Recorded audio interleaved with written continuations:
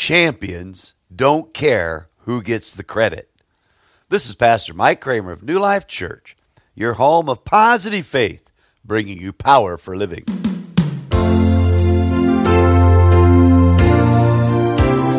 Come to the cross and find forgiveness. Get into His Word and you'll find strength for your soul. Tap into the love that God has given, and you'll find power for living.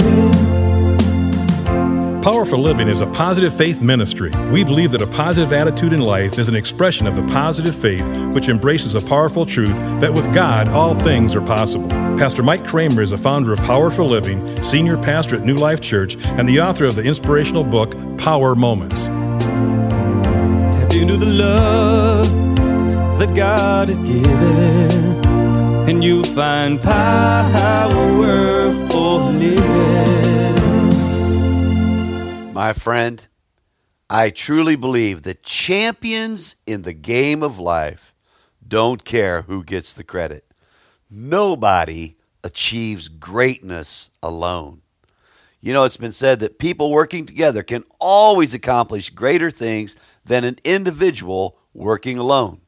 It's also been said there's no I in the word team. Yes, team can be defined as together everyone accomplishes more. The late and great coach Vince Lombardi said the following concerning teamwork. He said that individual commitment to a group effort, that is what makes a team work, a company work, a society work, a civilization work. He said teamwork is what the Green Bay Packers were all about. They didn't do it for individual glory. Oh, my friend, make no mistake about it. Whether it's a football field or the game of life, it doesn't matter. Champions don't care who gets the credit. Proverbs 27:2 says, "Let another man praise you and not your own mouth, a stranger and not your own lips." Yes, don't be the kind of individual that walks about patting yourself on the back. Be the kind of person that inspires others, that encourages others, that equips others, that pats others on the back. You know, celebrate the success of others, and I believe it'll elevate your own success. You know, the great coach, Pat Riley, NBA coach, you know, he called it the disease of me. And that was his idea of conceit, disease of me. And he said that conceit is a disease that affects everybody around the person that has it.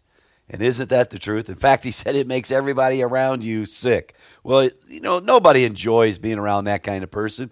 There's nothing inspirational about the braggart. No, be the kind of person that elevates the success of others, encourages others. And my friend, if you do that, you'll be like a magnet for the gospel. President Franklin Roosevelt said, "People acting together can accomplish things that no individual acting alone could ever hope to bring about." Yes, my friend, I think of recently we celebrated Veterans Day. My goodness, and let me just give a shout out to all of our veterans. We say thank you for your service to our country. We appreciate your sacrifice. We're grateful for your service. Whatever war you served in, or whatever branch of military you served in, we are just thankful for those that give of themselves to keep America safe and sound and allow us to pursue the American dream with everything we've got. Let me give a special word of thanks to our son, Major Jacob Kramer, for his sacrificial service in the United States Marine Corps. We appreciate you. We love you. We thank God for your commitment to keeping America safe. In fact, he sent me a little 10-minute video the other day on the anniversary. I think it's 247th year, if I'm not mistaken. And if I'm wrong, all you Marines, please forgive me. But I'm pretty sure that was the birthday of the Marines recently. And a little video clip. And I believe it was the one that was nicknamed Mad Dog Mattis. He was a great general. But he was asked the question by an interviewer, A reporter asked him, "What keeps you awake at night?" He said, "Nothing. I keep others awake at night." I like that. That just spoke so highly of those that serve our country. I believe we have the greatest military in the world, protecting the greatest country in the world. You know, obviously America has its flaws. No country's perfect because it's made up of individuals, and no individual is perfect. In fact, the only perfect individual, our Lord and Savior Jesus Christ, was crucified on the cross for our sins. But you know, nobody's perfect, and obviously America's not perfect, but my friend, I still believe it's the greatest country in the world. I wouldn't want to live anywhere else. And I thank God for the freedom that we have, the freedom of worship, to serve our God and our Lord and Savior Jesus Christ, to worship Him, to proclaim Him. If somebody has a different religious persuasion, they have the freedom to pursue that. And that is one of the things that makes America unique.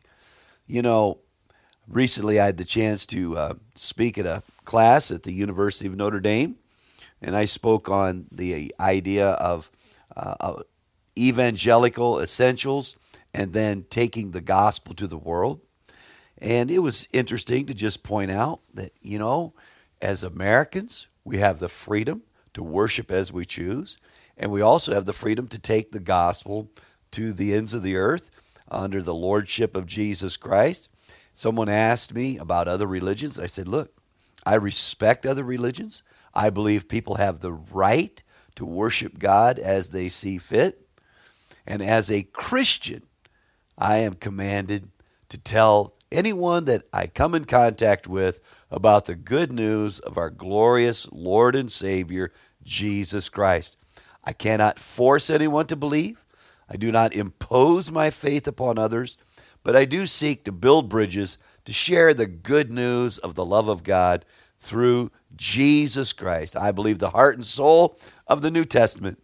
John 3:16, for God so loved the world that He gave His only begotten Son, that whoever believes in Him should not perish but have everlasting life.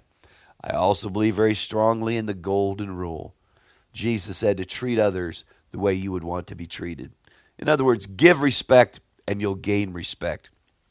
You know, during that time at Notre Dame, one of the tremendous guys, the head of the Muslim department there at Notre Dame, and we've become great friends. And we went out, he came and joined in the class as I spoke about evangelical Christianity and world missions. And we went out and had coffee afterwards and spoke for about an hour and a half. And I listened to his point of view on his faith, and he listened to mine. And here's the thing. We had great respect for one another. My friend, you'll never get anywhere by not respecting others. And I believe that's important in all aspects of life. And I'll tell you, Dr. Mirza, I consider him a great friend. And in fact, we plan on getting together for dinner as couples and so forth. He's had me into their home for dinner, and my wife and I plan on having he and his wife over for dinner, and we plan on continuing that friendship. We may see things a little bit differently, but that doesn't mean we can't respect one another. Now, back to our subject today on the idea of champions don't care who gets the credit. Again, when I think of our veterans, the sacrifice they gave, our World War II veterans, that many of those that stormed the beaches of Normandy and also served in the sands of Japan and those kinds of things.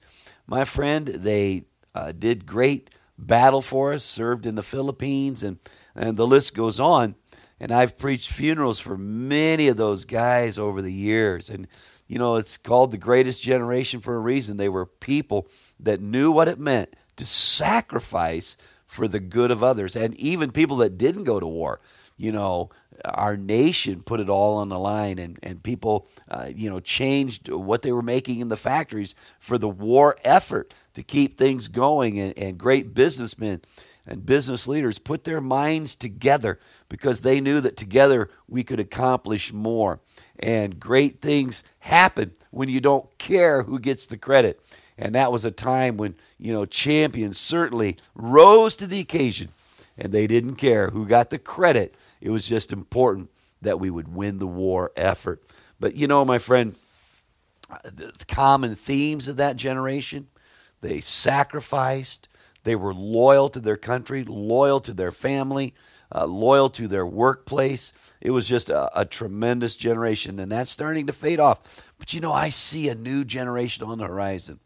One of the things that happened, September 11th, 2001, was it sort of awakened a new generation to rise up and give of themselves for this great country. I think of, great people like Pat Tillman, that pro football player for Arizona, and stepped down from the pros and joined the Army, became an Army Ranger, and wound up giving his life for our country, turned down millions of dollars to play pro football, to serve our country.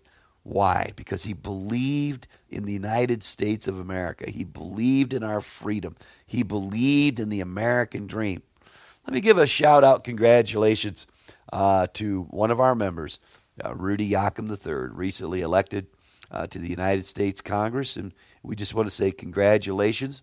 And I thank God for his faith in Christ, his love for his country, his love for his family, his love for his Lord, and his belief in the American dream.